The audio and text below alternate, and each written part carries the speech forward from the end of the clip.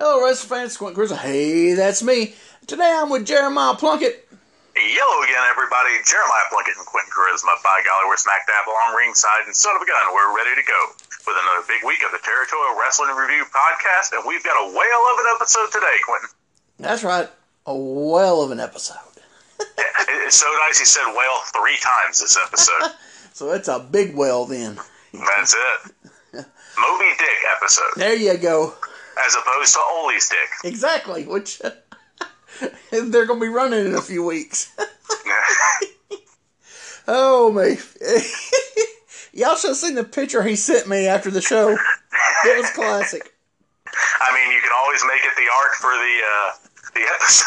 I wouldn't do that. Yeah, I don't know if it I don't know. I don't know if it would be would get by the. Yeah, social media probably take that down. Yeah, there you go. That's what I was trying to say. It would be, yeah. It was my best Microsoft Paint work ever. It had the skills of a 5-year-old, but it was definitely an adult version. Just put it that way. Had Ole's grumpy looking face on. You can go from there. Okay. Okay, whoever recorded this in 87, we got basically a half opening. Still hadn't changed the things. I'm waiting for them to change them any day now, but I guess they're waiting. Summertime, houses are down. Jared's not going to spend no money, so they'll probably they're waiting to see who they're going to let go of. Basically, most of it's already gone. Anyway. Got Lance Davis the Dash. Lance with the greeting. We talked about the Moby. He's giving us a Moby Dick. I can't, man. That picture, man. I see that picture. I see that picture you sent me, man. That was classic. Anyway. Well, first off, what date are we covering? Oh, you see, I did. I got them broken early, folks. This is going to be interesting. This is going to be. It's already off the rails, and we're only 2 minutes and 22 seconds in. This is episode. We're reviewing the CWA Memphis TV show from August 29th, 1987. That means it was taped in Memphis, Tennessee on August 22nd, 1987, and this is our show number 34.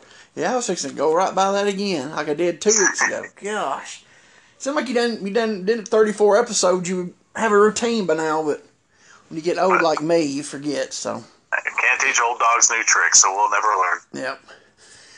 Alright, so where was that? I can't even remember. Oh, we were going into the rundown. That's right, the greeting. Lance gave the greeting, we talked about it, then Lave. Gosh almighty, we're going to restart this thing. It's just going crap. Dave, not Lave, I don't know who Lave is, Lave Brown, I don't know who him is. But Dave, we'll give today's card. He says, Superstar Bubba, Mighty Goliath, Tracy Smothers, Rocky Man, Soul Man, gosh, almost said Soul Train. Whoa, I don't even know those days no more. Soul Man Johnson, and the main event has got the returning RPMs against Jeff Jarrett and Billy Travis. That excited me. I was a huge fan of the Rock and Roll RPMs when we were covering them earlier, so yeah. And then Lance, good to see them back. And then Lance says we got a new video of Rocky Johnson to show. So I was like, all right. But yeah, the RPMs are back. They've been gone for, they left, around early March when we were, around in February, early March, wasn't it? Yeah, we only got a couple months of them. Yeah, we didn't get much, yeah. And they were pretty much, they were getting really stale by then. But today, I really enjoyed seeing them today. We'll talk about them because it was good. So they cut the break, they come back, go straight into the video. I guess whoever taped it, like I said, whoever taped it back in 87 did a horrible job of editing this one. They may have went straight into the music video. You think so? I've seen them do it when I was watching the mid-90s USWA. They might have then. Well, I apologize for this, but trust me, they've cut up other stuff before. Like last week, we got watched the freaking horse racing. Anyway, so they showed the video. Better than the show. Yeah. The video was the Soul Man song. Basically, it was all highlights of his shuck and jive gimmick. I don't think there was any footage of before, was it? No, not really. So yeah, it was all the updated Rocky Johnson gimmick. But this is one of the better quality videos that they've put on there. It was good. It was a mix of his dancing. They had a really good, like, professionally lit posing routine. And then footage from the TV and arena matches. The highlight for me was they showed him dance with the old lady again. Oh, yeah. That was the highlight for me. Oh. I don't know, man. It was really solid, and it was good to see some arena matches where he's doing more than, like, 2 moves, getting up and dancing out. Yeah. Yeah, like I said, that, it's crazy, but when if somebody had all those tapes of that stuff, because, man, that arena stuff was, from the Coliseum, was really good, they've really good matches. I'm sure they taped over them like they did everything else back in the day, but yeah, it's good. I always see some Coliseum video. Yeah, that was a really good put together video. Like I said, the highlight was the old lady dancing. I think I'm going to refer to this phase of Rocky Johnson's career as his Boogie Woogie Boy phase. Explain. Boogie Woogie Man, I'm sorry, phase. But no, because you have two Jimmys, right? You have Handsome Jimmy, who was more the worker, and he'll beat you up. And then once he became Boogie, he did not very much at all and just danced and entertained. Yeah, I got you. Yeah, definitely. Yeah, basically that's what it was. Because like I said, he was in his 40s by now. He was a lot of wear and tear on his body. So you can't blame him. No, absolutely. And I think he was getting more over by this than he was before. Definitely more than he was in this run. Yeah, that's what I'm saying. Yeah, that's not this run. I wouldn't say in his prime. No. I'm talking about the run here in Memphis. Yeah. He's definitely getting over more in this run, than he was, when he first got there and was being all serious. But the serious stuff was good because he was good at it. But this is over with the fans more. Is getting, I think it's better. So they come back from the video. Out comes the Prince, Bruno, Bubba, Goliath. They go over to Lance for an interview. Bubba starts talking about a dance contest against Rocky Johnson. And this interview, the Prince, I'm starting to call him the Prince. I'm going with the gimmick. Oh, man, he was funny, dude.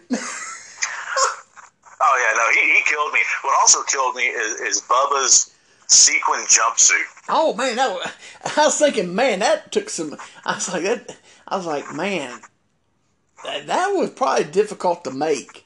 That's a lot of material. Yeah. Yeah, I was shocked. I was like, somebody spent some money paying somebody to make that, Yeah, no, it's not. I don't think it's a one piece like Bill's. I believe it's a vest and pants. Yeah, it was. It is loud red sequin jumpsuit, and it looks ridiculous. Yeah, it's 2-piece. It's definitely a 2-piece. But I mean, it's better than Goliath's Walmart outfit, but still.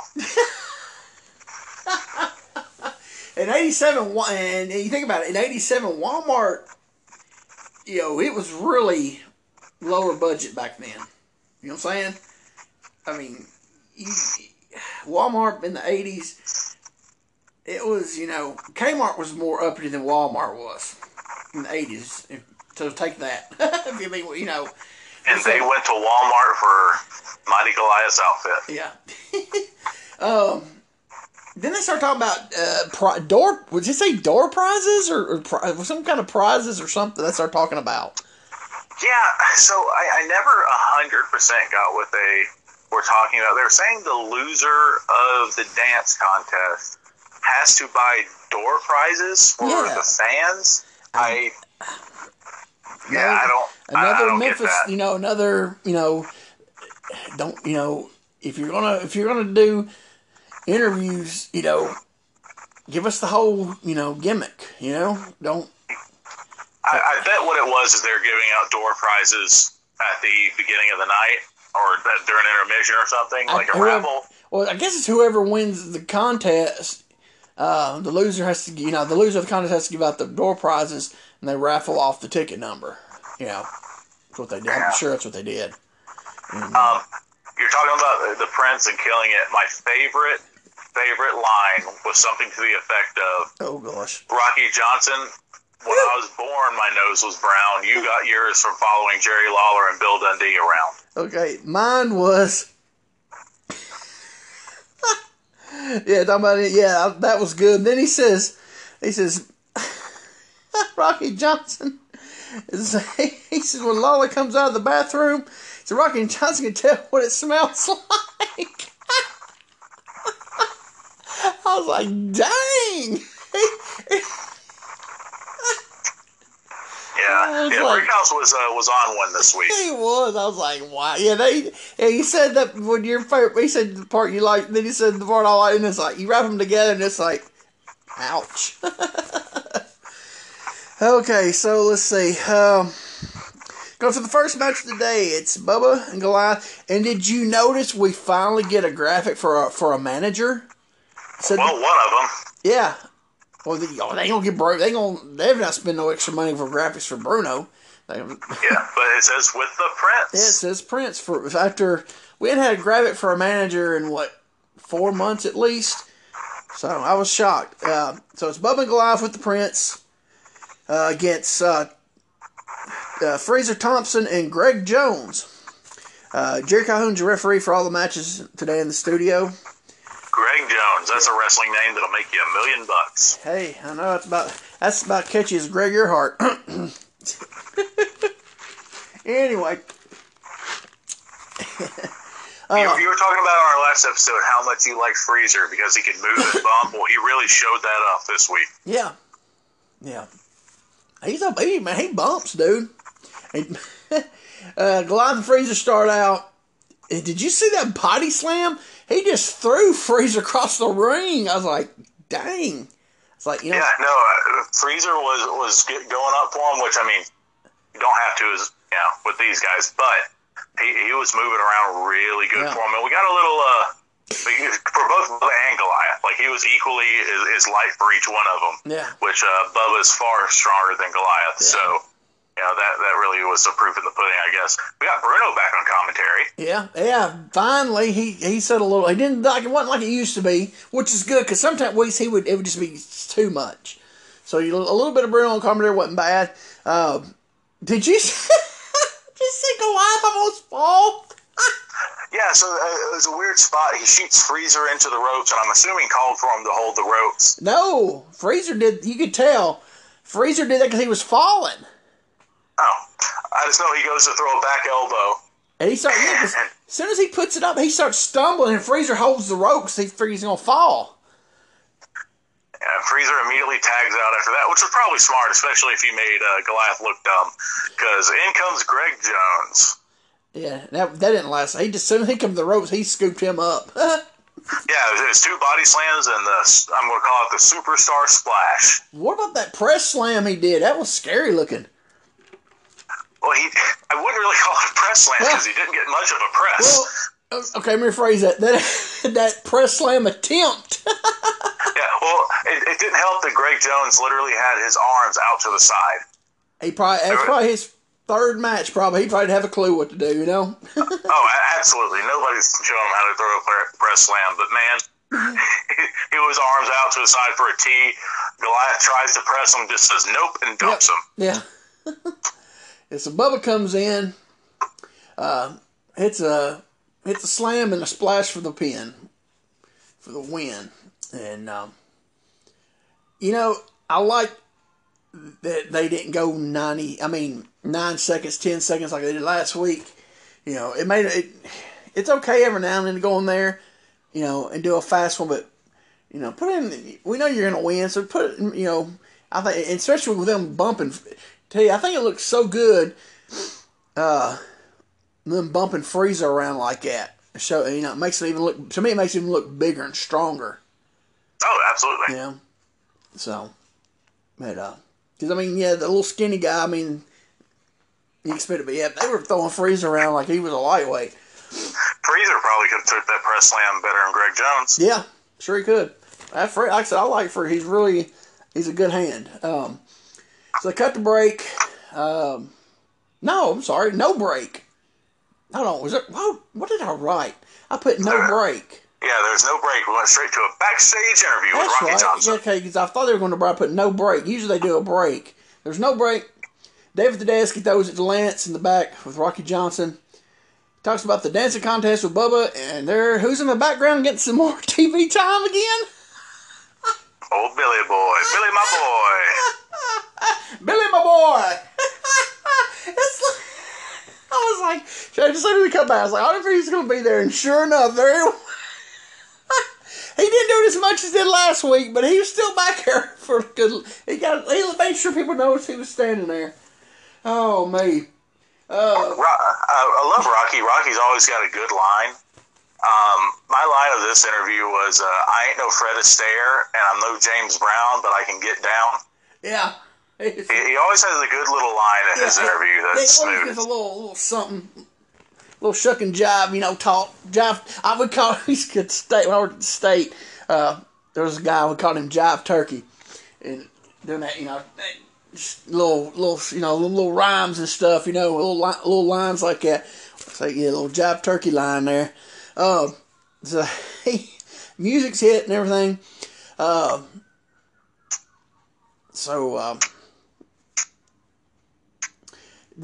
When it gets to the curtain, okay, I was thinking wasn't gonna write it, but I was thinking, well, I'm gonna go and write it anyway. When it goes to the curtain, did you see the big jacked up guy? Yep. Do you know who the Mighty Zulu was? No. I think his name was Ron Pope, maybe. Man, that dude! I thought at first I was like, is that the Mighty Zulu? Because it looked. I don't think it was, but it really reminded me of the Mighty Zulu. And that whole tell you something. That was a bit packed crowd. And there was at least 20 people standing on that side. Yeah, the crowd was packed, and they were on fire for Rocky Johnson. Yeah.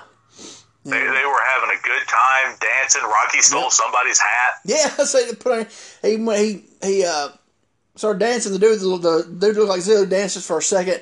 Then he starts to babyface around the ring. He grabs a heavyweight girl and they start dancing. And then he grabs some kid's hat and puts it on. And he wants to dance, but the kid looks scared. Did you notice that? Yeah, that kid looked petrified. Yeah, it's like, I don't think he liked the fact that his hat was gone. Yeah, I just staring at him. I wouldn't get up. Just staring at Rocky trying to get up for the kid to dance. The kid just stood there. I was like, you done scared the kid, dude. Move on.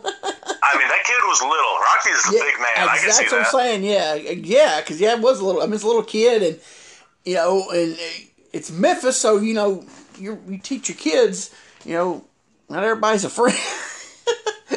So you see. Don't talk to strangers. Well, this is the biggest stranger I've ever seen in my life. Exactly. And he has my hat. Yeah, exactly. I mean, you think about it. You're a little kid, I mean, this was what do you say, maybe 4.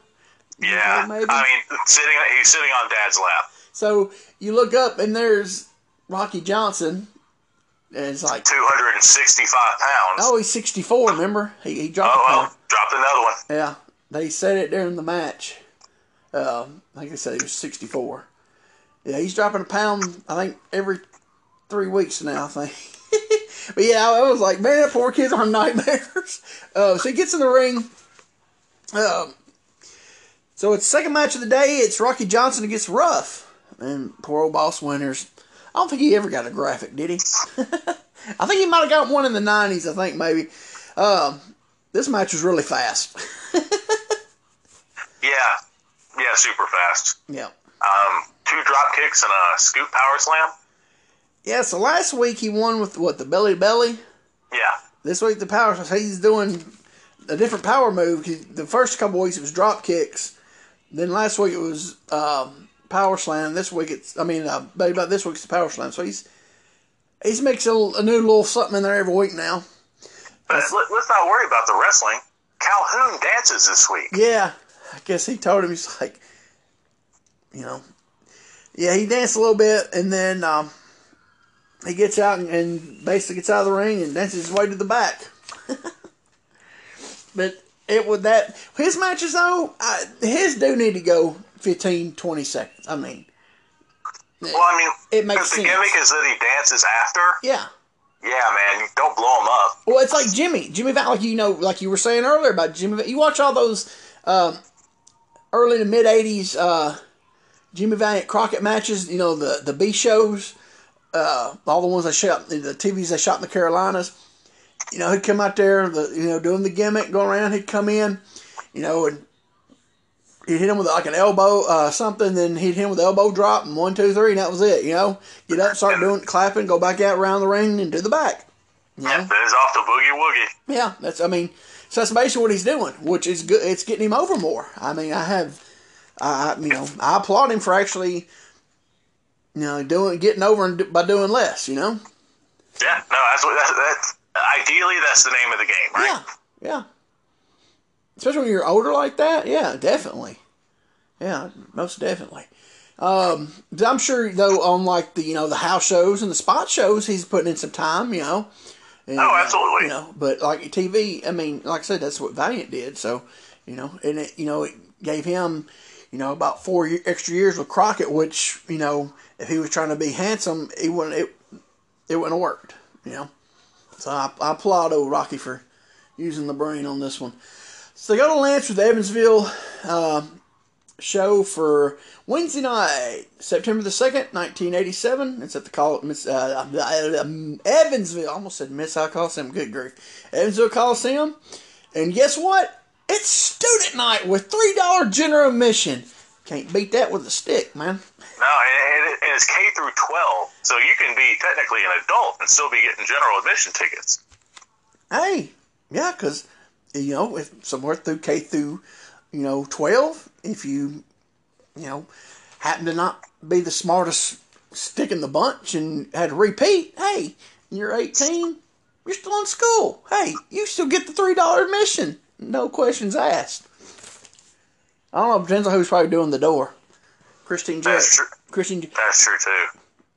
You ain't, you got hair on your chin. Now, you're $6. All right. But, she was the most loveliest person in the world. Right. Anyway, where was I at? Oh, yeah, student night. This is the first, they always never, they just do a few matches. He starts out and talks about a war match for the Southern Belt, Don Bass and Jerry Lawler. He didn't say who the champion is. Then he talks about a nasty match where anything goes. Paul Di and Pat Tanaka versus the Nasty Boys. Mid-American belt match, a dance contest, and a match added to see who uses the name the Superstar. Then Paul and Pat come in to plug their match with the Nasties. Pat Tanaka still doesn't say a word. Hasn't said a word in 3 months.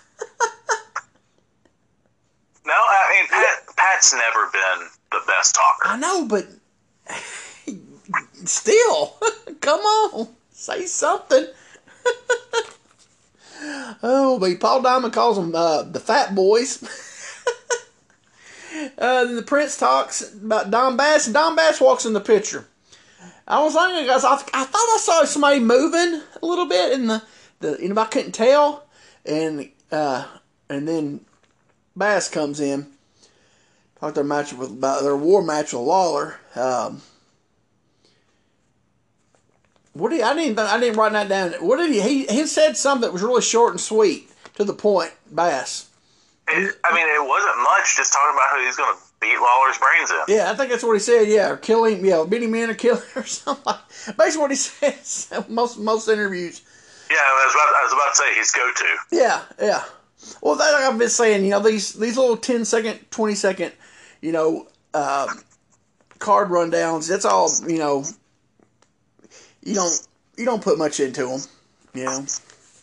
especially because the usually Dundee or Lawler's the one that gets the most time on them, so theirs has more to it, but everybody else gets 10 seconds. So okay, so they cut back to break. I'm sorry, gosh, I'm sitting there looking at my notes. I got them in big. I'm double using 2 lines on this stuff, highlighter, asterisk, so I won't mess up. It says back to studio, and I said back from the break. Back to the studio. Lance is standing, and out comes George Barnes with the international title. So they've had a title switch. So Dundee lost the belt to George Barnes. So he comes out and starts talking about Dundee. And okay, I got a question. That belt, is that the same belt that they used for the Southern title in the early 90s in USWA? That one Brian Christopher had, it just looked weird. I don't think it is. Okay. Because remember, it was like silver, and then they had like a big. It looks like it, but it looks like they, because when Christopher had like that, and they put that big gold looking thing right on the, remember, and it just clashed. And to me, it looks like the same belt, and they just put that thing on it. Thinking about just, I mean, maybe they fixed it up, or the same design, maybe. Yeah, I mean, it may be, and they may have somebody, refurbish it or whatever. Yeah. But I know the one they used in the 90s, while not the greatest belt in the world, is in better shape than that international title is in 87. International's been through it, though, by this time. It's been through the ringer. It's been used and abused, So. This was a great fired-up interview by George Barnes. Yeah, he's more into this one than his last one we saw from him. Yeah, and I liked it at the end. He was slow. He builds up, and at the end, that's when he gets that voice going.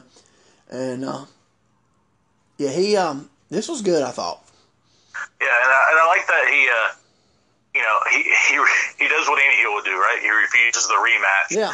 Unless Dundee puts his hair and his jumpsuits on the line. Yeah, he's talking about the jumpsuits at first, and I was like, that ain't happening. And then when he said hair, I said, well, that definitely ain't gonna happen.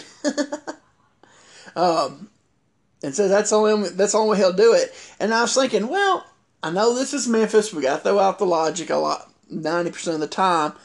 But I think even Lance even said that he gets a rematch since he was the champion, right? Didn't even Lance say that?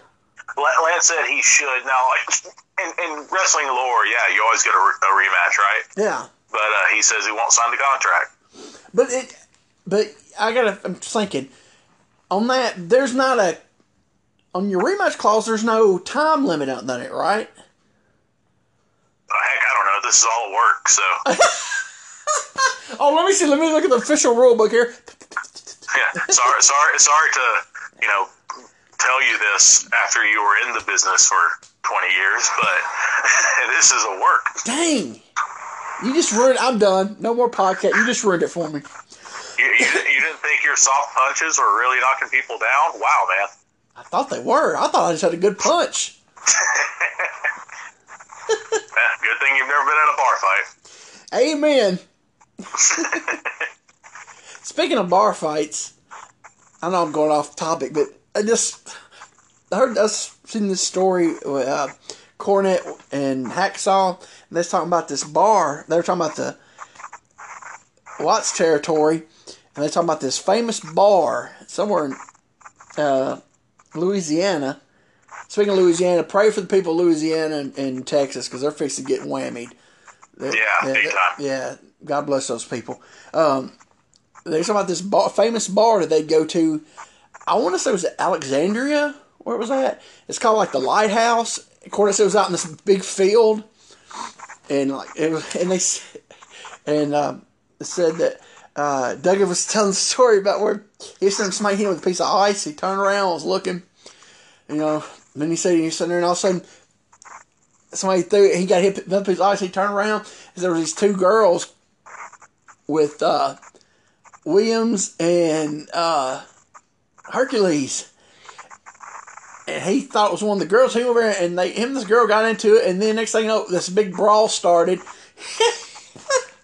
And is this the one where Pee Wee Anderson jumps on the bar?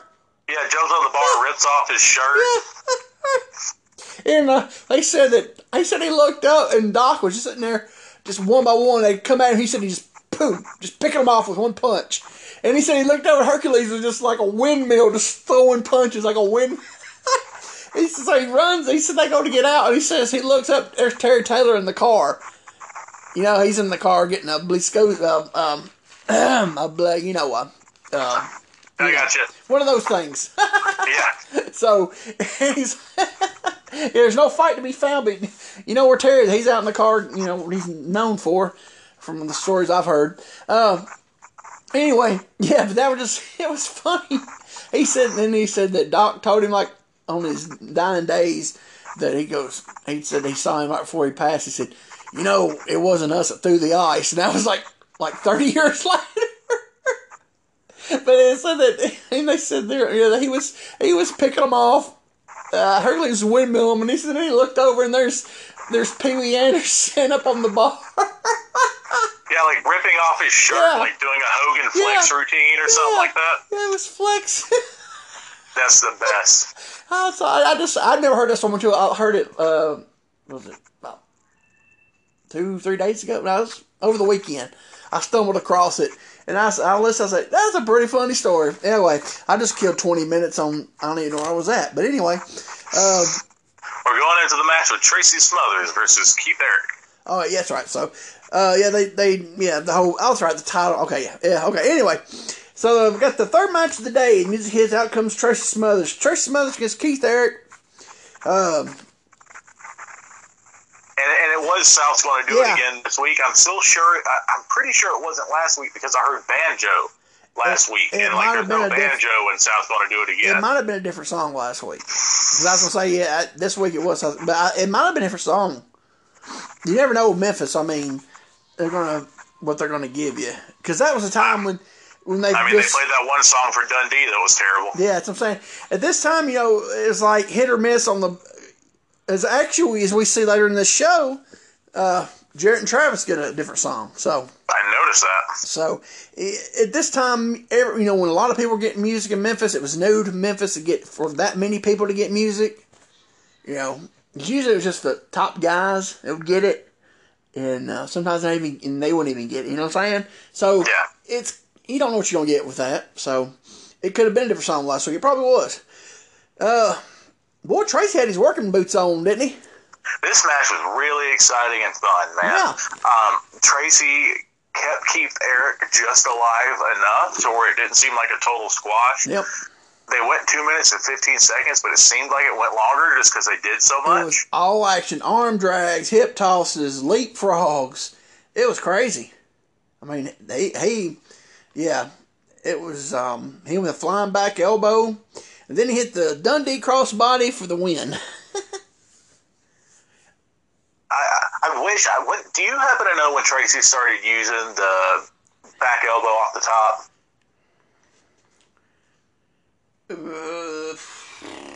88 probably. Right. Okay. I think it's when he came back from Continental in 88. Yeah, that's what I've always known Tracy for, was the Tennessee Jawjacker. I'm pretty sure it was 88 when I think he went and did Continental for a little bit and then came back in 88. I want to say 88, late 88ish, maybe early 89ish when he came back. Whenever that time period was when he came back and. For another little run in Memphis. I think he came back doing it then. But, this was really good. Did I ever tell you why they call it the Dundee crossbody? Because Dundee always did it? Yeah, he was like the first one around. And he did a lot, especially when he first turned babyface in Memphis, he used it a lot. So a lot of people call it the Dundee crossbody. He's the only one that ever used it. The best Dundee crossbody or turnaround crossbody, blind crossbody, is still Tom Zink on Brian Lee. Is that the one we wasn't there? Oh, yeah, that's the one where Tom Zink gives Brian Lee this big giant hip toss, and instead of waiting for Brian Lee to feed up and then run into the corner, Tom Zink just goes. Brian Lee's still in the other corner. Yeah. Tom Zink just eats it. Yeah. Oh, me. Yeah, I remember that now. Oh. Yeah, he's like, didn't even look to see if he was even, he just went with it. Timing, man. You got it. Actually, we were teaching those at the school the other night. Oh, really? And I was running that with one of the kids. Give me a back elbow, turn around crossbody. And he didn't wait for me. Yeah. I turn around and he's at my feet. I'm like, there we go. Yeah, because you got these people, they understand everybody works different. You work different size guys, and everybody is on the same time. So you got to, if your guy's a little slower, a little bigger guy, you have to, take it down a couple seconds, Yeah, Or they're, selling the elbow. Yeah, there you go. Mainly selling the elbow, yeah. Well, nowadays, but, Let's put that soapbox up for a little bit, but yes, yeah. I agree. Yeah, but yeah, it's all boils into that. You can't go too fast on stuff. You're in there. Y'all work. It's the whole saying you got to work together, and yeah. But yeah, he hit it this week. Remember last week it was discombobulated with we don't know what happened. Remember? So. Oh yeah. So he got that for the three count for the win. Tell you something, man. Him going over that top rope to the floor, I think I've ex-nayed that out of my routine when I leave the ring every time. Tracy likes showing off how athletic he was, man. Oh, man, that's a long drop, dude. But, all right. So he goes back. He goes to the back. Out comes Bill Dundee in his blue Elvis suit and struts. Starts strutting right there by the ring. Comes out and. Did you notice there was some boo birds in the crowd for Bill Dundee today? There were some people booing him. Wow. I didn't really realize. I didn't catch it. I wouldn't be shocked. And knowing Dundee how we do, he didn't like that. Yeah. So he comes to Lance and they start talking about the rematch and all that, and talks about,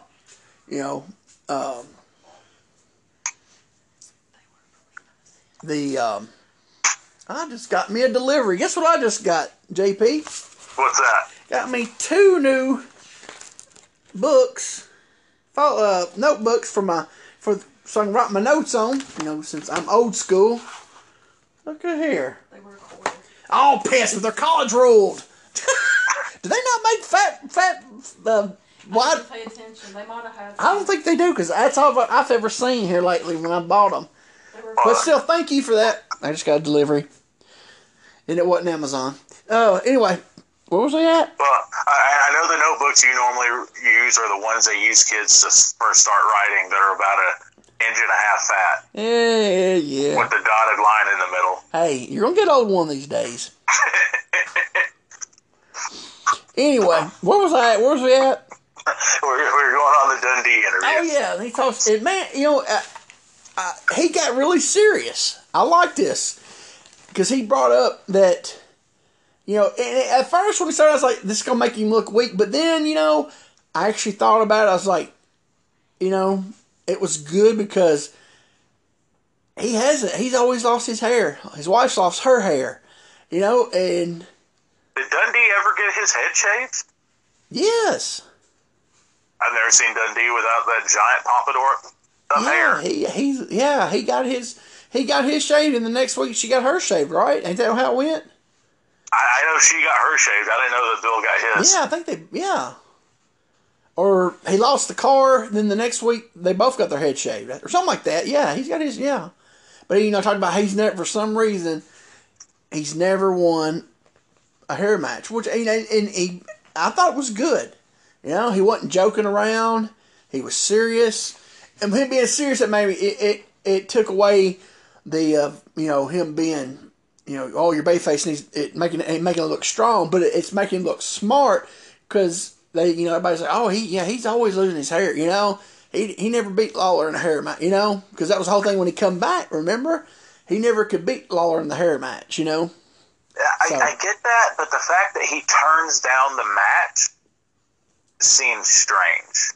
It does, but with him explaining the whole thing, I think he even should have. I think he should have threw in the wife gimmick too. He should have threw it in there and said I couldn't even win it. My wife had to get her head shaved. I think that would have even been better. But to me, like I said, at first I was like, you make yourself look weak. But that whole thing of he can't win that match, so he's not going. Because he's like he explained, he don't know what it is. Something always happens. I've never understood what the big deal is on wrestlers' hair. Well, with him, he would, he talked about, walking down the street and having his head shaved, You know, someone should have said, well, you know, Bill, you could have get one of those matches like Jerry got. Yeah. Just a little bit off the top and the sides. Yeah, you can put some gel in it, have a really cool spike to look. Yeah. He'll give you a good 2 months off. Yeah. But, you know, like I said, my first thought was, like, oh, it's making it look weak. Because it is different. It's your baby faces usually don't never turn down.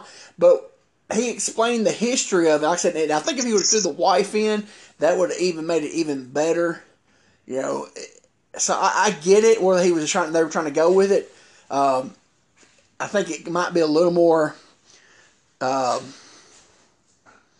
thought than what the average Memphis fan would realize. And so I don't know how the fans took it as, you know, actually if I at that time period, my age, if I could remember, if I saw this during, you know, at this time period, I probably would have been like, well, he's chicken, you know. So I don't know how it come across, you know, the fans, but that's the way it would have come across to me at the time, which I don't remember.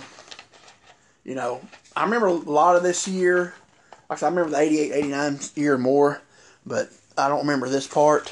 But so I don't know how it come across the fans, but I see where he was going with it, and it was serious. And if you're smart, you know, you kind of see where it's going. But I don't know where the fans, how they took it, though, you know? I will say that it played into the second half of this interview well, with Superstar Bubba coming out and calling Dundee a coward for not accepting the challenge. Oh, it was perfect. They set this up perfect. Because you could tell he was, you know, you know, he could tell he was playing his, you know, emotions really good. He did good in this, I thought. He really, you know, was, you know, making really emotional, you know, getting emotional about it and everything. So Bubba comes out there, and yeah, whoever set this up was perfect. And Lance, I'm telling you, we talk about how Lance is the MVP of the show. Here it was. You had a green. Every episode, yeah. You had a green guy coming out there. You had a veteran Dundee. He ain't got to worry about Dundee 99% of the time. But he, you know, he said, you know, he guided this. He's like, you're coming out here when his, you know, and he even said it, you know, his emotion, talking about Dundee's emotions right now, and you're coming out here doing, you know. Yeah, kicking a man while he's down. Yeah. And you know, Lance was just great. Yeah. Lance, he guided Bubba on this and did it perfect. Yeah, and I really enjoyed this. So Bubba challenges Dundee to the match for the Superstar moniker, right? Yep. And it almost plays like Dundee doesn't want the match, but Lance is actually kind of goading him into it. Yeah. You know, Lance is saying, I think that'd be a great idea. Yeah, because see, the thing here, yeah, that's what I'm saying. And Dundee plays it off because he's still acting like he's a little distraught from the whole earlier thing with, you know, he's only going to get his title shot back if he, you know, puts up, his hair in his Elvis suit, you know? Yeah, so he's got to put up his moniker. Yeah, exactly. His gimmick. So he's just, and he plays it off well because, yeah, Bubba comes all, you know, and, yeah, like I said, Dundee did this good. Lance did this good. Eddie Marlin comes out. He played his part good. He says, I got the This was gold to me. He comes out with generic contracts. Yeah. Bubba signs immediately. Dundee wants to be in here in a stipulation about the Superstar thing, so they put it in. They have both guys initial it, Yep. which you would have to do in a legitimate contract. Yeah. I did notice Bubba kept making a lot of small comments toward Dundee. Yeah, Bubba did good. Knowing Dundee, I know Dundee doesn't like that. Yeah, that was good. Yeah, he was. Didn't he say something about him being? He said something. Somebody being short. I can't remember what it was, but I died laughing about it. I forgot to write it down. But he said something. Yeah, he was a little quirks, man. It was good. But my favorite part is Dundee going, all right, man, listen, you're a lot bigger than me, so we need to go over what the rules of this match are going to be. And Bubba's like, we don't need any rules. And he goes, no, I think we need some rules. It's like, who needs rules? Yeah. So you don't want any rules. And Bubba didn't change what he said enough, so I knew something was about to happen. Yeah. But Bubba just goes, we don't need rules. So Dundee kicks him square in the nuts. Dude, that looks stiff, too. Oh, it looks stiffer than heck. He was wearing a cup, man, because he drilled him, man. Yeah, and the crowd erupted. He did, yeah. That was a huge pop. Yeah, they popped big time. And Bubba didn't just like grab his nuts and bend over, like he dropped. He dropped like a sack of potatoes. And the rest of the commission's coming out, trying to help him up. Yeah. And like Bubba's he's yelling at Dundee, but he's not going for him. Yeah, he he's can't, selling yeah. his nut. Yeah. He may have legit got kicked in the I balls. think he did, man. Because it looked, if that was a work kick, man, that was the best looking work kick Dundee's ever thrown. Dude, he kicked a field goal with those Yeah. balls. Yeah. I'm just praying he had, because he had on that jumpsuit. I'm hoping he had something down there to,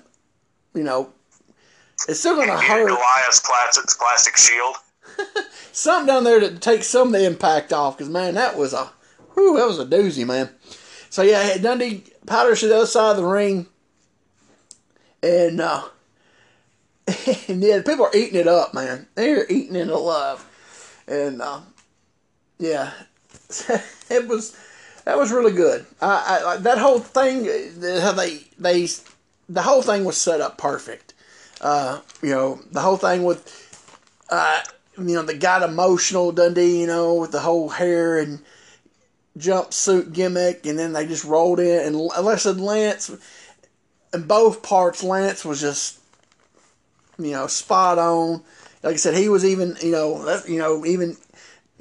it on. That sounds like a good idea, it was, man, everybody, even Bubba, he did his part, he did his part. He, like I said, threw little jabs in there. I should have wrote that one down because I was laughing on it. It was something about him being short. But yeah, Dundee did great. Lance did great. I still don't think Lance Russell gets enough credit, man. Absolutely not. Man, he guides those green guys. And this whole segment, Dundee did great. Like I said, when Dundee wants to be serious, man, and same with Lawler, they're lights out. It's just they just get off track with the goofy stuff. But yeah, they just at some point they don't care, and they're just kind of doing it. Yeah. And that's when it gets hokey, right? Yeah. But when they're serious and they're invested and they're involved, there's no better talkers in the business. Yeah. Because they come from the day we talked them in the seats to give them. Then you gave them the action. That's what Memphis TV show was. It was crazy stuff and talking them in the seats and giving them just a little taste of craziness, so they'll go. That's what the Memphis was about. Hey, we're going to take a little pit stop here, and we'll be right back with you. All right, we're back from the little break there, even though y'all don't get the break because, like I said last week, we ain't got nothing to put there in the break time. Anyway, so where were we at? We're about to go into the Evansville Rundown. That's right. I'll let you go and take it away then. Well, before we go into the Evansville, Indiana lineup, let's talk what? I know what you're fixing to talk about. Thursday, September 10th, we will be in Huntingburg, Indiana with a great big show there. And then Thursday, September 17th, we will be in Oleesdick, Indiana.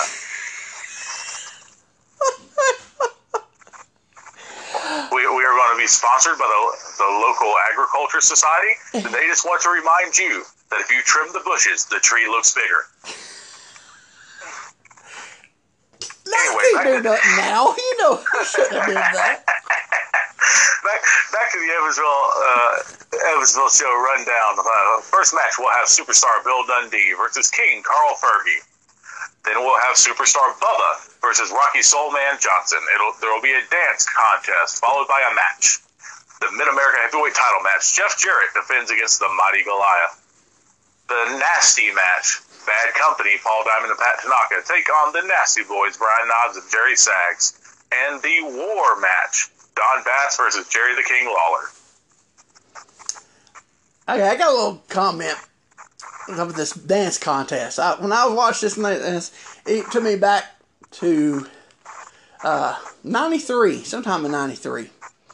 In Shelbyville, Tennessee, I was working Gary Valiant. We had a dance contest before our match. And man, I got a pop when I started dancing. I didn't think nothing about it, but I don't know about that today. I was thinking, I was like, you know what? I was dumb. I should have took that pop and ran with it and become the big fat dancing white guy.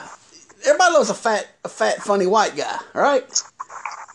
So I have a similar story. Laverne, Tennessee, challenged to a dance I'm contest. sorry.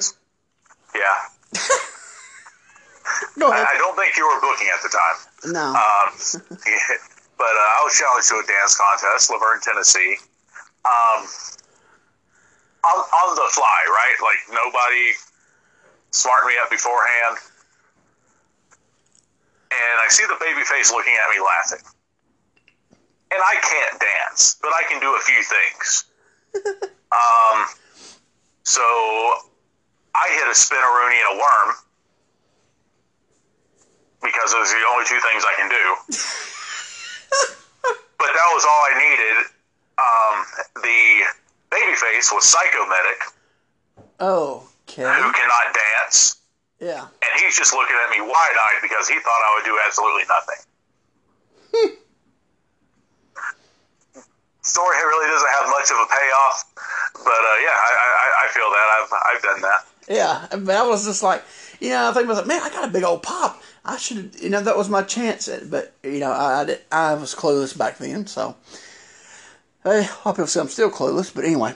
Yeah, I just, sorry about it, got off there a little bit.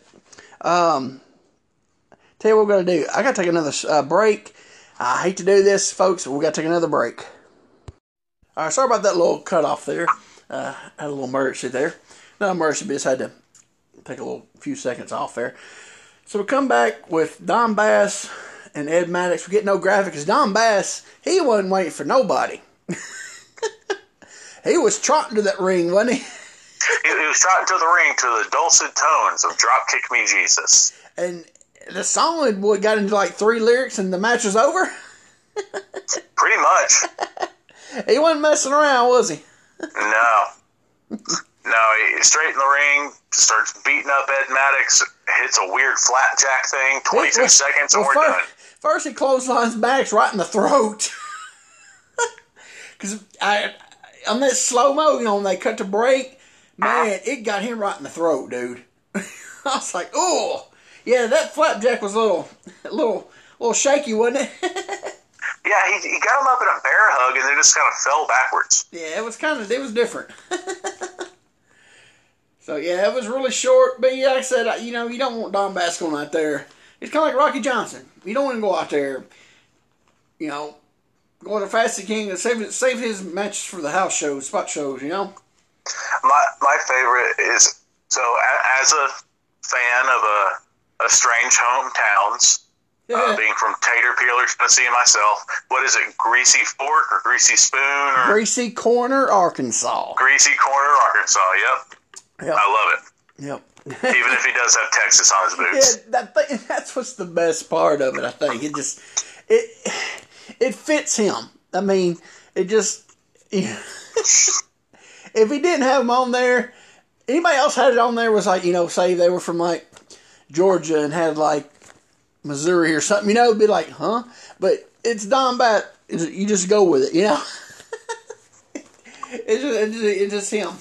Yeah, and then he comes over and he says like 3 words on the mic. He's like, I'm going to kill you, Lawler, or something. Is that what Lawler's going to get, or something like that, wasn't it?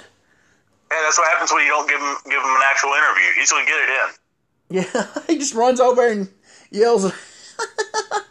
He goes to the desk and just yells at that. That's what's going to happen to you, Lawler. That's what I put down. And then he walks off. And then out comes Lawler with an armload full of gimmicks. That's exactly what I have wrote down. Lawler out with an armful of gimmicks. Really? Yep, verbatim. That's what I got. Dang. Yeah. But he's got everything. I thought he had a fishing pole at first. I did too. We'll learn it wasn't. But when I saw that, I was like, what are they going to do with a fishing pole? Yeah. That's what I thought it was too at first. Like, is that a fishing pole? And so he comes over and talks about last week's match with Bass. And then goes into this, talking about how they had all the, Bass had all the commission down there, that he had all of his Lawler's Army. So he officially called it Lawler's Army this week, right? He said, my army? Yeah. Okay. That's what he said. He said he had his army down there. Now, I don't know if that means we're going to get Lawler in a general's outfit again. I doubt it. Or if that just, that's just his go-to. Yeah, I don't think we're going to get the whole gimmick, gimmicked out, from the late 70s. That was awesome. So then he goes and talks about that happening last week, and then talks about this week. Says they're going to have a war match.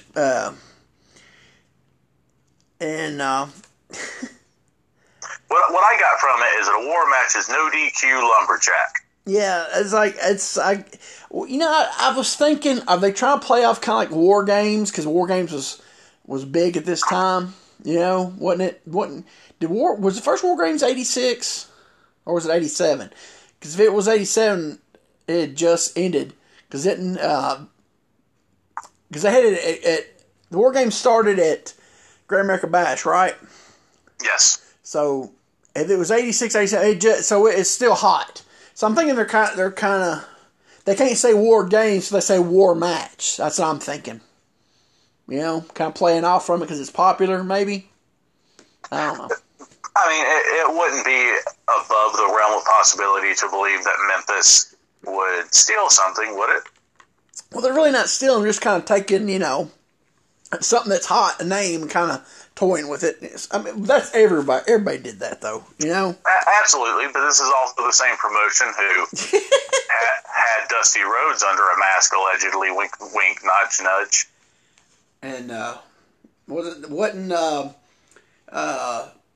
wasn't Jerry Stubbs a masked superstar? Yeah, you had a masked superstar. You had some not real assassins. Well, everybody had those, though. Fair enough. But anyway, we got where you're going. Yeah, well, we could go on and on with this. Yeah. Memphis will take an idea that'll work and make their own version. Yeah, Memphis did do it more than anybody else, I think. and a lot of times more blatantly. Yes, definitely more blatantly. Jerry Stubbs is a masked superstar, and they didn't act like it wasn't, like they acted like it was Bill Eadie. I mean, I ain't knocking Jerry Stubbs, but Jerry Stubbs had a great body, especially when he was Mr. Olympia, but the body type it's so different, Oh, Bill Eadie was a good, 3 or 4 inches taller, and he was brawnier. At least 3 inches, yeah. At least 3 inches, yeah. Total body, different body shape. Yeah. Definitely. So he talks about having he's going to have his guys come out there and talking about the matches. What he said, it's no DQ, anything goes. Is that what he said? Yeah, no DQ, anything goes. And since everyone's surrounding the ring, Lawler says, well, it'd be dumb to go to war without weapons. Yep. So he starts calling out baby faces and presenting them with weapons. Yep. So first person he calls out is Rocky Johnson. He comes out and he says, Rocky, I'm going to give you some boxing gloves. Because that's the, basically the whole time, even the 70s when Johnson was in the Tennessee Territory was, the boxer gimmick. That was his thing. And, so everybody knows that. And then Tracy Smothers comes out. I understand why he did it. Logically, it's still dumb, though. Hey, let's pad your punches. Yeah. But you want to break the hands, man. Don't break the hands.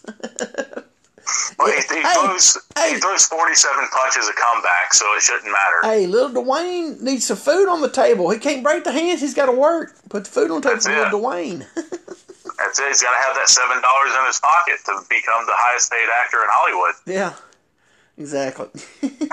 All right, so Tracy Smothers comes out. He calls him out. He gives him a Caliprod, a shot stick. And the best is he's trying to show that it works, and it doesn't work. Yeah, because looks like duct tape around it. Did you see it? Yes. And I was like, and Lance was like, he's like, why didn't you try this on something? Lance was like, he said, well, it ain't working. I think it was actually just a barbecue fork with the battery packs duct tape to it. Them old flashlights from the 80s. Everybody had that big battery pack on the bottom.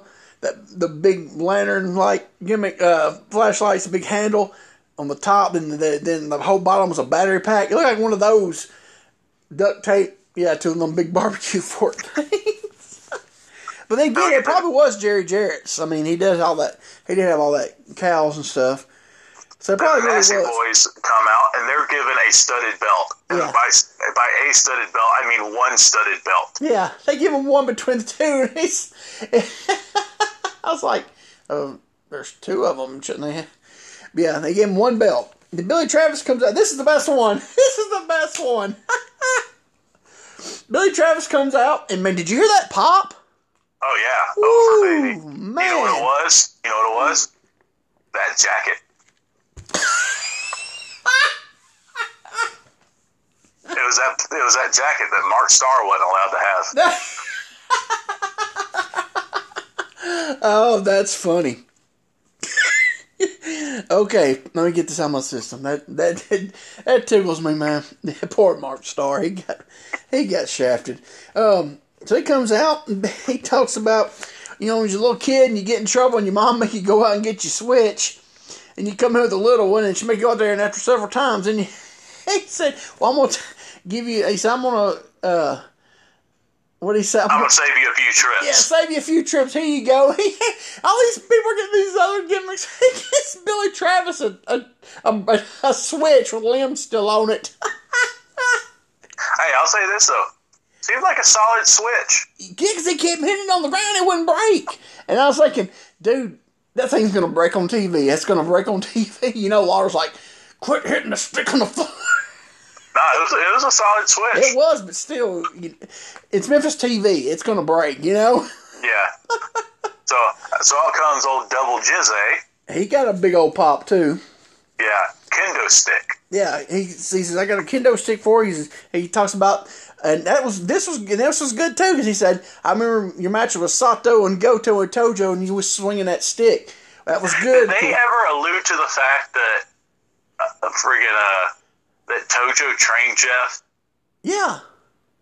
I don't understand why he didn't go. I guess probably just to separate, Jeff and Tojo. Well, no, they did the whole thing, and then remember when they had. No, I get the deal, but I just didn't understand why Lawler didn't go there and say, "Hey, I know when you were training with Tojo, you probably got hit with this a lot, so you know how much it hurts." Well, there's a difference between getting hit and hitting somebody with it too. Yeah. So I think that's why, because they had a feud for like 6 months, so so I think that was, that was good, because there was a lot of kendo sticks thrown in that 6 months. So that was good. He brought that up.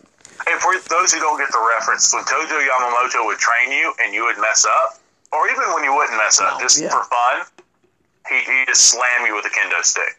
Yeah, and to weed the guys out to run them off too. Yeah. Now, he probably did it less with Jeff. Oh, yeah, because that's his guy signed his checks. Yeah, because Cherry's paying him, so he probably did it less. Yeah, but I'm sure he got one, at least. No, he got some, sure, but not, not nothing like some of those boys got, Anyway. Yeah, and then finally out comes Bill Dundee, and again, I heard some boos. It was mostly cheers, but I heard some boos. I want to go back and check that out. Dang, I wouldn't doubt it, though. So Dundee comes out, and guess what he gets? Well, what else would Bill Dundee get? The Memphis chain, baby. That's it, baby. And that was a good one. It was a big, long one, too. And he talked about, he said he'd been to Coliseum, and he thought he had Dundee, and he'd look up, he'd see the chain wrapped around Dundee's. It was good. Like I said, it's hokey Memphis, but Lawler, especially with Jeff talking about the going back a year ago when he first broke in and Tojo turned on him, and that 6 months of battling back and forth and kendo sticks getting involved, a little history there. Then he talks about the history of Dundee hitting him with a chain all the time. So it was good. It was good. Something I laughed about was, he would talk about how he'd have the match in hand, and then Dundee would hit him with the chain, and next thing you know, he's looking at the lights and he's beat. Yeah. I've watched matches with Dundee and Lawler where they're both using chains over and over and over. You know what I mean? So the chain wasn't necessarily a one shot. It's so funny in the wrestling psychology and the wrestling zeitgeist that sometimes a chain shot is it. Especially, it seemed like when it got into the 80s, it seemed that happened more. Sometimes a chain shot would get you, sometimes it It wouldn't, you know. Yeah. And you know, it'd be the same guy throwing it. Then a couple months down the road, he'd throw it. It wouldn't the finish. So yeah. Well, and I remember saying this to you when we were a tag team that I always thought it was funny because actually the chain would probably hurt your hand more than it would hurt the person you're punching. It hurt both of you. Yeah, it wouldn't feel good. Yeah, it hurt both of you. But it's still a thing that even today, no matter what you pull out of your trunks, wrestling fans still yell, "He's got a chain." Yeah, anything's a chain. Yeah, especially in you know the Tennessee territory, it's always a chain. Dude, I'm a big fan of working the donut hole. And I'll pull out nothing, so there's nothing around my fist. Yeah. And fans are like, "He's got a chain." I'm like, "Why would I keep the chain just balled up in my hand?" Yeah. It's so funny. So yeah, he got the old chain. Where I put my notes? So basically, that was it. He's got Lawler's army. He's loaded them down. They're ready for the war match. So they cut the break. Come back with Lance Stanley, and out comes the RPMs, Mike Davis, Tommy Lane. What's the music? Do you know? It was so short, I couldn't. It was, hold on. I rewound a couple of times. It was so short because right when they went into the singing part, that's when it cut off. I've heard it before. You know, I want to say it was on like what Rocky was the one where he fought the Russian? Oh, God. So I'll have to let you know that I've only seen all the Rocky movies once and then never again. Well, I'm just saying, what is it, Rocky 4? Yeah. I think it was on the Rocky 4 soundtrack for some reason.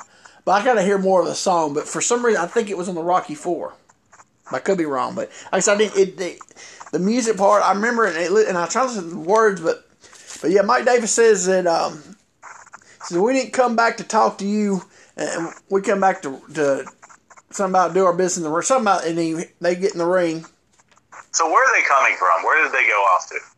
Georgia? No, that's where Lance said they'd been. Georgia means that they would have been in Crockett. I want to say, let's see, they went in 87. Who was open in 87? I mean, did they go down to Florida? You know, I have to look it up. I'm gonna write this down, so I won't text you the day before the day of the show and ask you what did I say. What was I gonna research? I'm gonna write it down right now. Find out where the RPMs were in 87 after they left Memphis, in between Memphis stops. All right. But I say that because they came back looking great. They were in better shape. Oh, they're definitely. tan. You know, so wherever they went, they were doing well. You know what I mean? Yeah. Yeah. Oh, maybe they did. Maybe they did Continental since this is a short trip territory, so they had time to tan and work out before the shows. Well, yeah, because Continental, you know, you had your 87, so they were still doing Pensacola, Mobile. They were still doing Mobile once a week in 87, I do believe. I think they had left the Mobile, the big building. They went to the smaller building in 87. But they were still doing it once a week town, so they were still at least 2 or 3 days down on the coast. So it might have been Continental.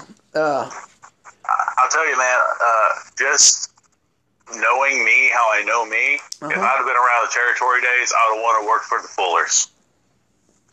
I'd have wanted to do short trips. Continental wasn't that short, though, brother.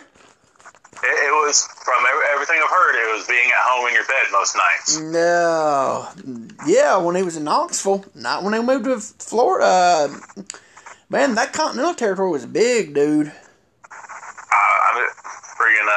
Arn Anderson talks about being at home in your bed every night, being on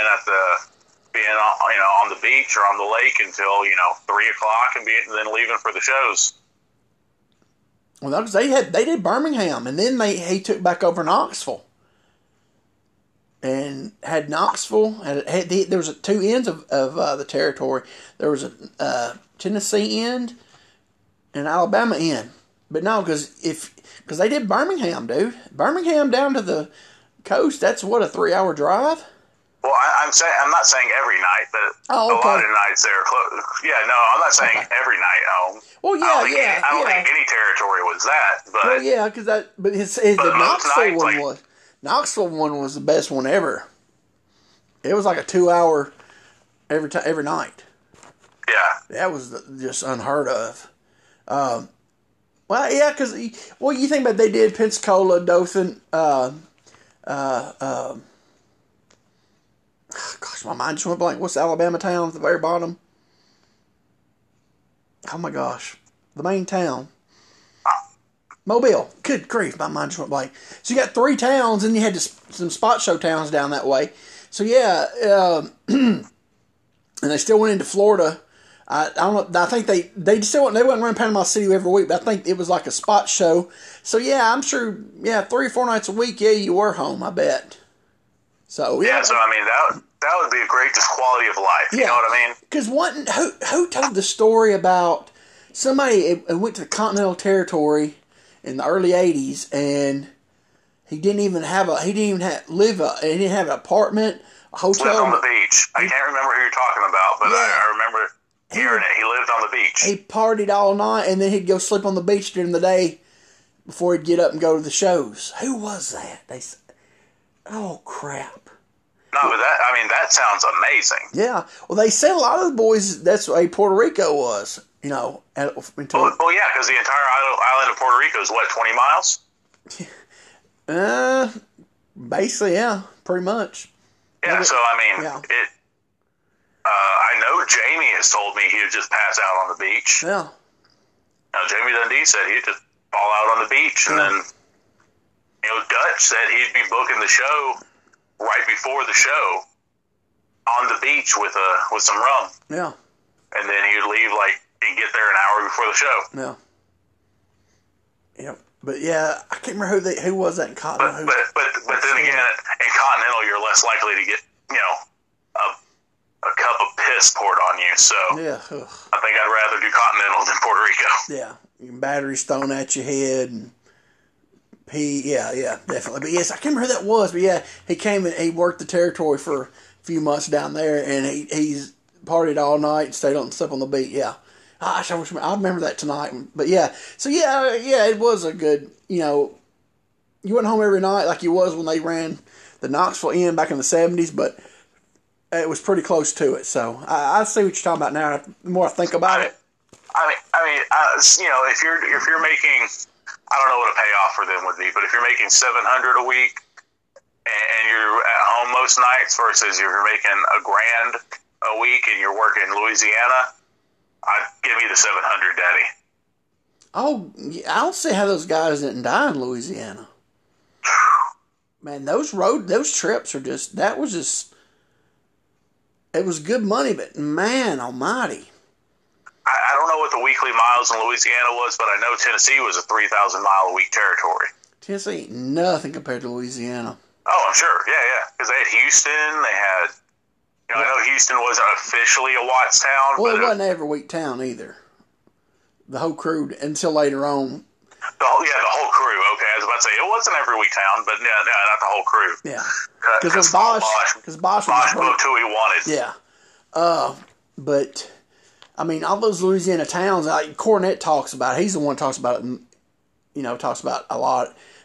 There's no interstates, a lot of those towns, and, it's, you think about the territory, Oklahoma, Arkansas, Louisiana, Mississippi. Good night. And if you look at the towns, and he talks about, man, it was crisscross. There was nothing looped. It was crisscross. Everything is like, what in the world? It was just, when you got a territory that big, you can't crisscross. But they did it. And a lot of those guys, like Duggan was there for, what do you have, like a 6-year run with Watts? It's crazy. Some of those guys stayed there that long, And yeah, no, absolutely. It's insane what the guys would be able to do. And it's also kind of crazy to me how much.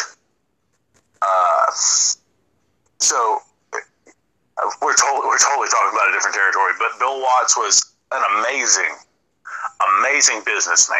Yeah. But man, he laid out a territory crazy. Yeah. Horrible. Yeah. And see, and when the blind guy, what was the blind guy's name? He was part Leroy McGurk. Well, McGurk went out, and then he got all his Oklahoma towns full time, and that really, so that hurt it too, because you take those towns over, you want to keep the set nights that the guy before you was running. So yeah, it's just, and it's just crazy the way they did it. But apparently, he also paid extremely well. He had to. Yeah. It was man.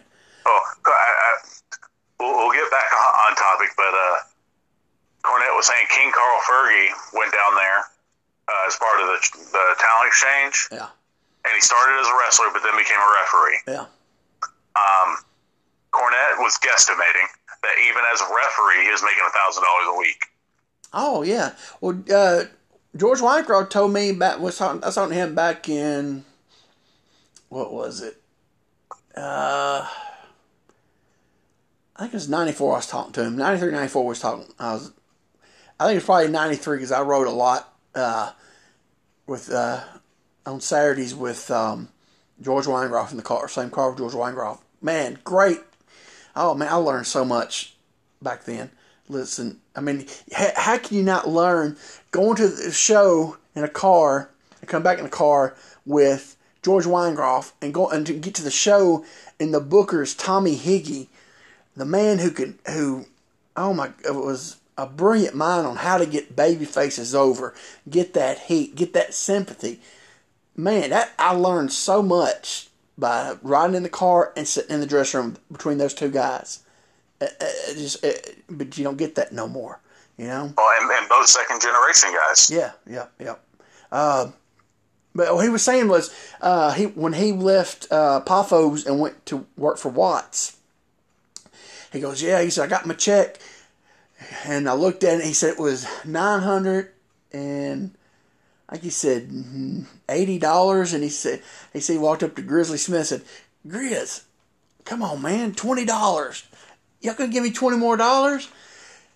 And he said something like, he said, well, here, George, here's 20 if you shut up, or something like that. So he made that even $1,000 that week, But yeah, and he was, opening second card, match guy, making $1,000. But good grief, look at the miles, Yeah.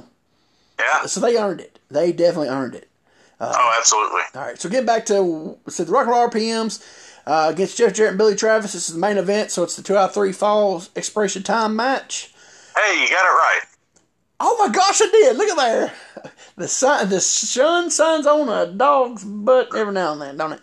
Anyway, you haven't been able to complete a sentence this whole time, but you got that right. Yeah, how in the world did that happen? So Jeff Jarrett and Tommy Lane start. Man, they did us open this spot. Lane took a bump. I think it was a hip toss.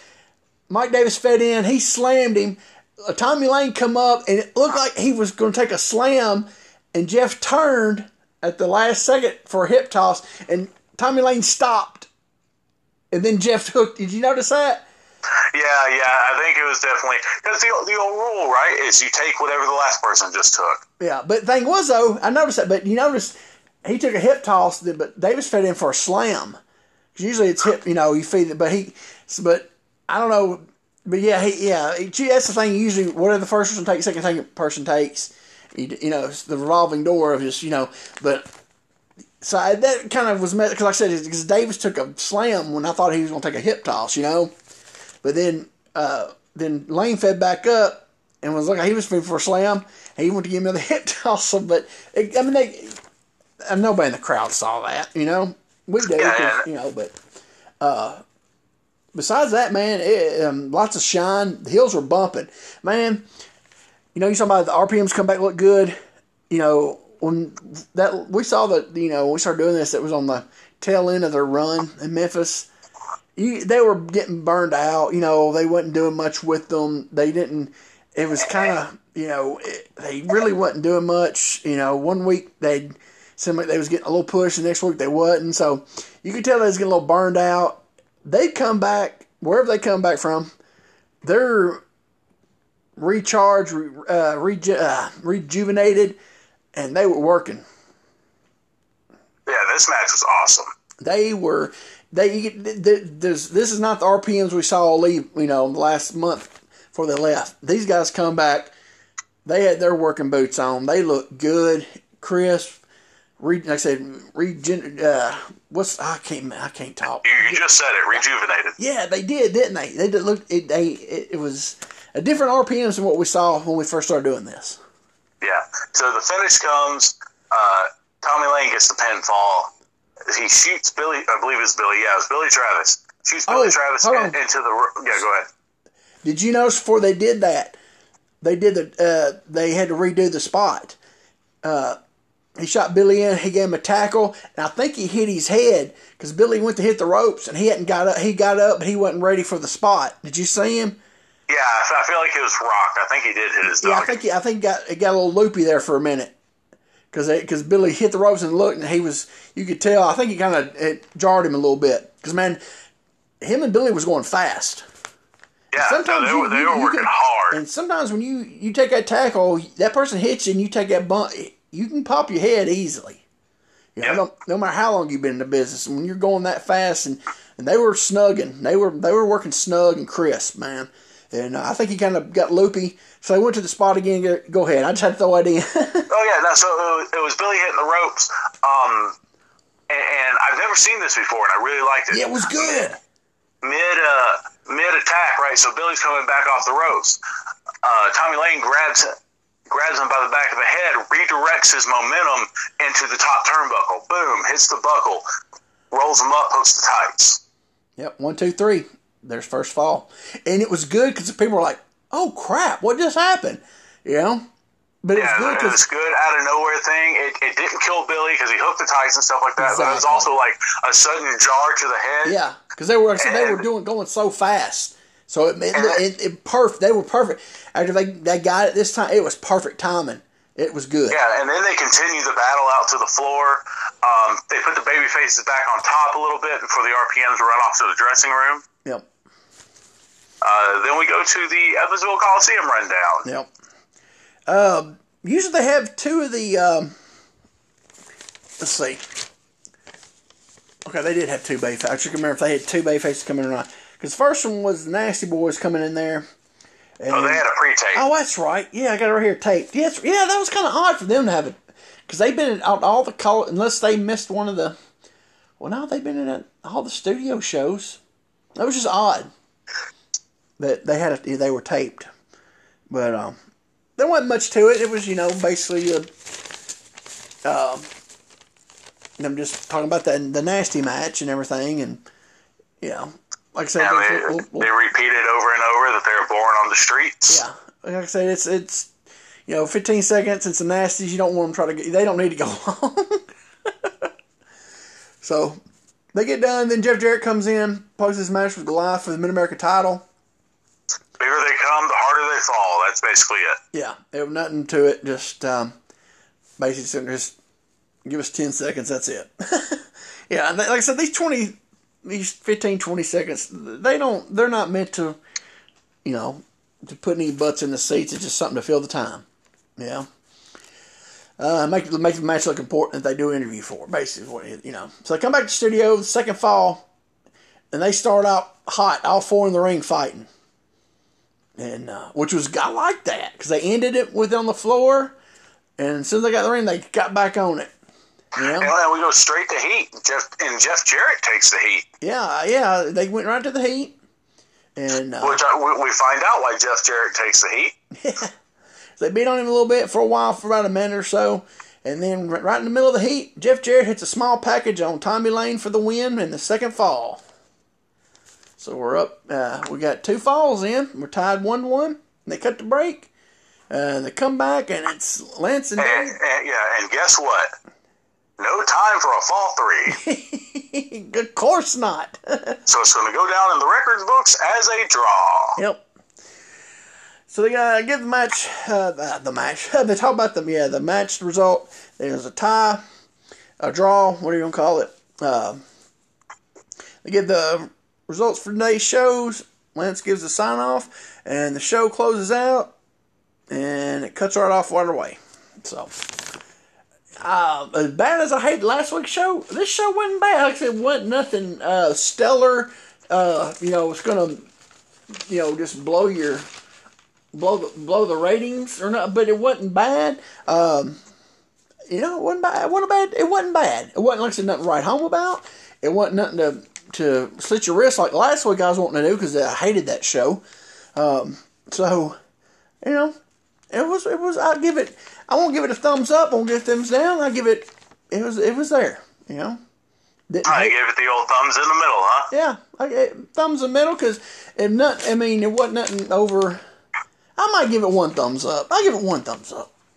Well, as you know, I gave last episode 3 thumbs down because I grew an extra thumb just because it was so bad. But I will say, I'll give this one a thumbs up as well. Like, it was solid. It was solid. Definitely the in-ring was better. Yes. God. In the first match, I think we had longer than we had in the entire show last week. Yeah, that one match, the Bubba Goliath match, it was longer than the whole, was it 7 matches we got? It was longer than all 7 matches last week. And I think this show did a lot to further some storylines. It had some entertaining interview segments. The thing with Superstar Bubba and Superstar Bill Dundee was fantastic. Yeah. Ending with the nut shot. And, even though it was a bit gimmicky for me, I enjoyed the Lawler spot. Yeah. You know what I mean? With giving them all the different gimmicks, even though Billy did get kind of shafted. Here's my question on that. Okay. Do they all have to travel the rest of the territory with those gimmicks? Hopefully all right, Billy, don't lose that switch now. Surely the whoever's in charge, of the town, I'm sure Eddie Marlin, Randy Hales takes the gimmicks because the boys will lose them. Oh, in a heartbeat. Because hey, I'm telling you right now, if that cattle prod does work, there's going to be some rats getting their butt shocked by it on the loop. So there's no way in the world they let the boys have those gimmicks. I would tell Tracy you said that. Well, I didn't say Tracy would use it. I just said it was his gimmick. That don't mean nothing. I'm telling Tracy. You're in trouble now. No, Tracy would probably tell you the story. How they snuck it out one night and did do. I love Tracy Smothers. God bless him, man. Oh, what the best. He's up there in my book, man. You got anything else about it? No, I really enjoy. I'm not gonna give it 2 thumbs up because that would be a super high rating. Yeah. But I actually really enjoyed watching the show this week. Yeah, I watched it on Monday morning. I was gonna just watch the first of it, and I was gonna finish the rest of it today. I watched the whole show and did my notes straight out, and I enjoyed it. Yeah, no, same here. Watch it in one viewing, and I was like, man, sometimes I'll watch these, and it'll feel like it takes forever. Yeah. The week before, it seemed like it was 5 hours. Good God, yeah. 50 minutes, and it felt like it was 5 hours. Yeah. But, no, this one almost flew by. Yeah. And I watched it through and took my notes in an hour and a half, and that normally doesn't happen. Yeah. So I really enjoyed today's show. Yeah, or this week's show. Yeah. All right, here's my... you got anything else? No, go ahead. Okay, here's some notes I wrote down. We talk about during it, so I'll leave those out. Let's see. Okay. I wrote down, these are the people that wasn't on the Evansville show, which it was a little weird. George Barnes wasn't on it. Scott Hall, Tracy Smothers, Billy Travis, Mark Starr, and Alan West. I'm wondering, is Scott Hall one and done? Yeah, I'm wondering if Scott wasn't just, hey, we're going to send him down from the AWA to have him work somewhere else for a loop, and then he's gone. You know what I mean? I'm just wondering, but they made him look good. You know, they jumped him. I'm wondering if he was like, I'm leaving. You know, we'll know next week. Because, you know, sometimes when they do bring people in, you know, because the TV, you know, when they do the TV, it's a week, or, you know what I'm saying? So sometimes it kind of throws stuff off sometimes on the way people get booked that first loop. So we'll find out next week for sure, most likely. You know? I was going to look it up, but I was like, no, I'm going to be surprised. You know, give me something to, you know, that's why I kind of hate looking stuff up too, because it kind of, I like to watch it, because some, like, most of these shows, I just remember maybe bits and pieces of, so I watch it kind of, oh yeah, you know, so I try not to look stuff up, try to be surprised, but we'll find out next week. So yeah, that was kind of, especially after George Barnes won the belt, you know? Yeah. Even though, you know, my thing is they could have gave you know, why did they give Billy Travis a match with George Barnes? Because, you know, he wasn't going to be, you know, he's not going to have a match with Dundee because they didn't do that gimmick. So, at least have him, you know, or let him work, I was going to say, let him work Alan West, but he'd probably kill Alan West. Or Mark Starr, you know what I'm saying? It kind of, it was odd. And Billy not being on the card, too. We don't know who won the match between Lawler and Bass for the held-up belt last week. So, I guess it's still held up then. So, I'm wondering, you know, because they said all the commission was down there, and Lawler had his, and so I'm thinking they might have just threw the match out. You know? And so this week, I can see that. I think that's probably what they did, because nobody had the belt. They didn't, and actually nobody was a champion. So, like I said, the whole thing with the Lawler charm thing was hokey, Memphis hokey, but I liked it because it was Memphis. And the Billy Travis switch thing, that, you know, but they say, oh, he got the shout, but you know, it's Memphis, and that the whole thing with, you can relate with a switch, getting hit with a switch, you know? Yep. I mean, you can relate to Oh, that. absolutely. So, I mean, it's Memphis hokey, but, you know, it's Memphis, so I liked it, you know? We didn't see the, was it Knights of Darkness? Thank God. Wasn't even a mention of them. Let's see, okay.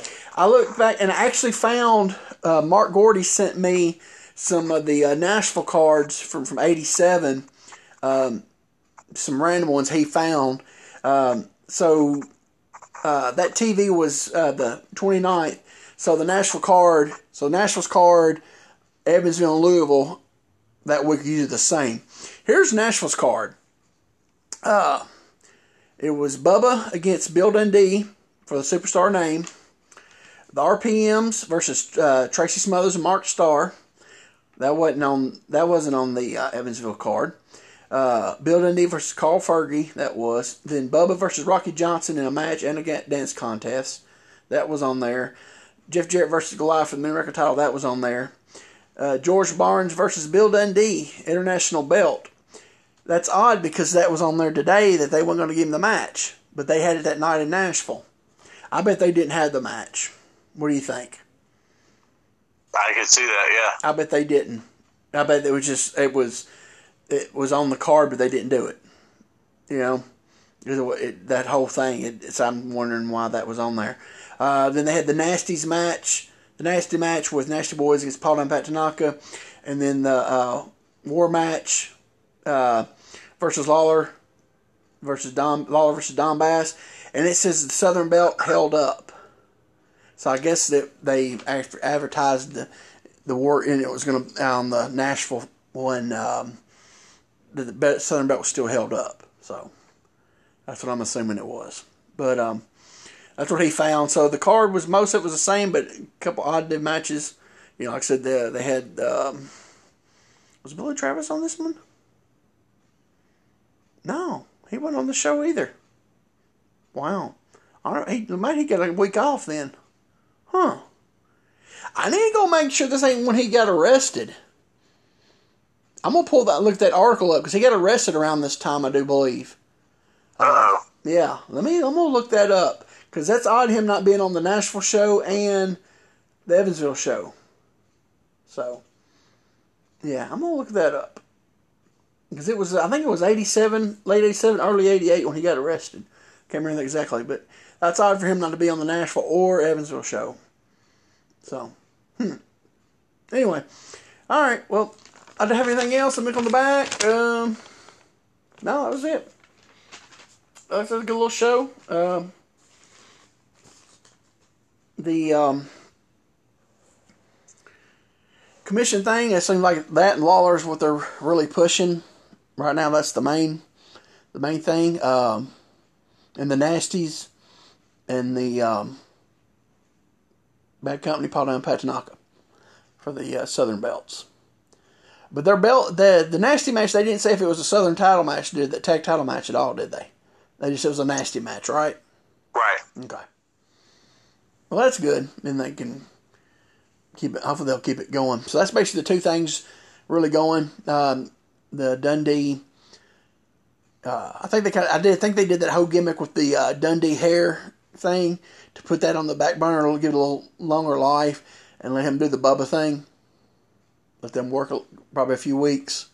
So, but yeah, the main thing is the commission against Lawler, basically. But it'll be interesting if they go with it next week. We should know who the new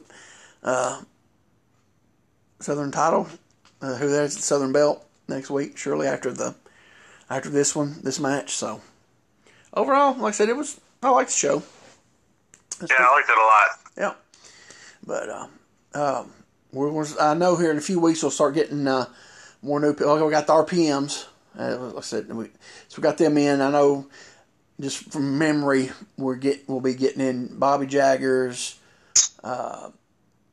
T. Khan, Jimmy Jack Funk, Hector Guerrero as we go along, and the Midnight Rockers come back in the fall. So they're going to start some of the talent. They're going to start switching out pretty soon. I'm assuming, because I do know they get a lot of talent, especially on the heel side. Oh yeah, the heel side they get a lot of talent coming in on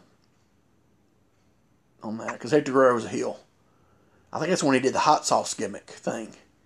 That was pretty good, and I think it was hot sauce, wasn't it? I know he did it in Fuller's USA. He might have did it in '87 then. I can't remember, but yeah, it's gonna get good.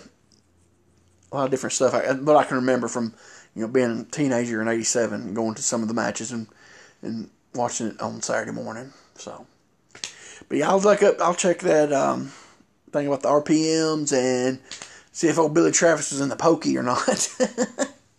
So, but okay, that's overall a good show. Got anything else to add? I'm good. Me too. I'm pretty good. Like I said earlier, pray for the folks in Louisiana and Texas, because they're fixing to get hit hard, and there's another one coming behind it. And they really hadn't. They don't even know where that is going to go officially yet. So, but just pray for those folks, because hurricanes they're bad deals, man. They get hit by the wind and stuff, and then they get the flooding, and so just pray for those people down there. So, all right, well, we're done for this week, and for Jeremiah Plunkett and Quint Charisma, hey, that's me. Thanks for listening, and God bless. Till next week, bye-bye, everybody.